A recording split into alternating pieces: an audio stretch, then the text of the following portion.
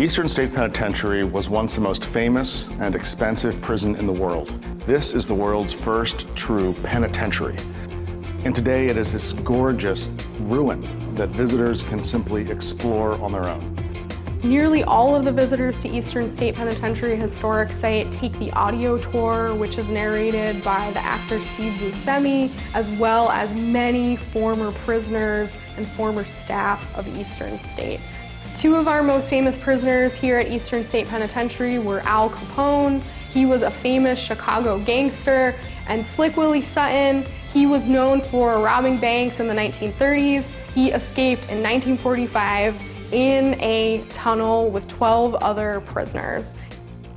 Hands-on history are 5 to 10 minute behind-the-scenes tours where a tour guide will bring visitors into a space that they can only see with a member of the staff.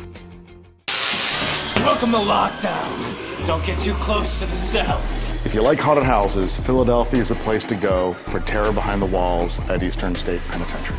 What better place than an abandoned prison to host a haunted house?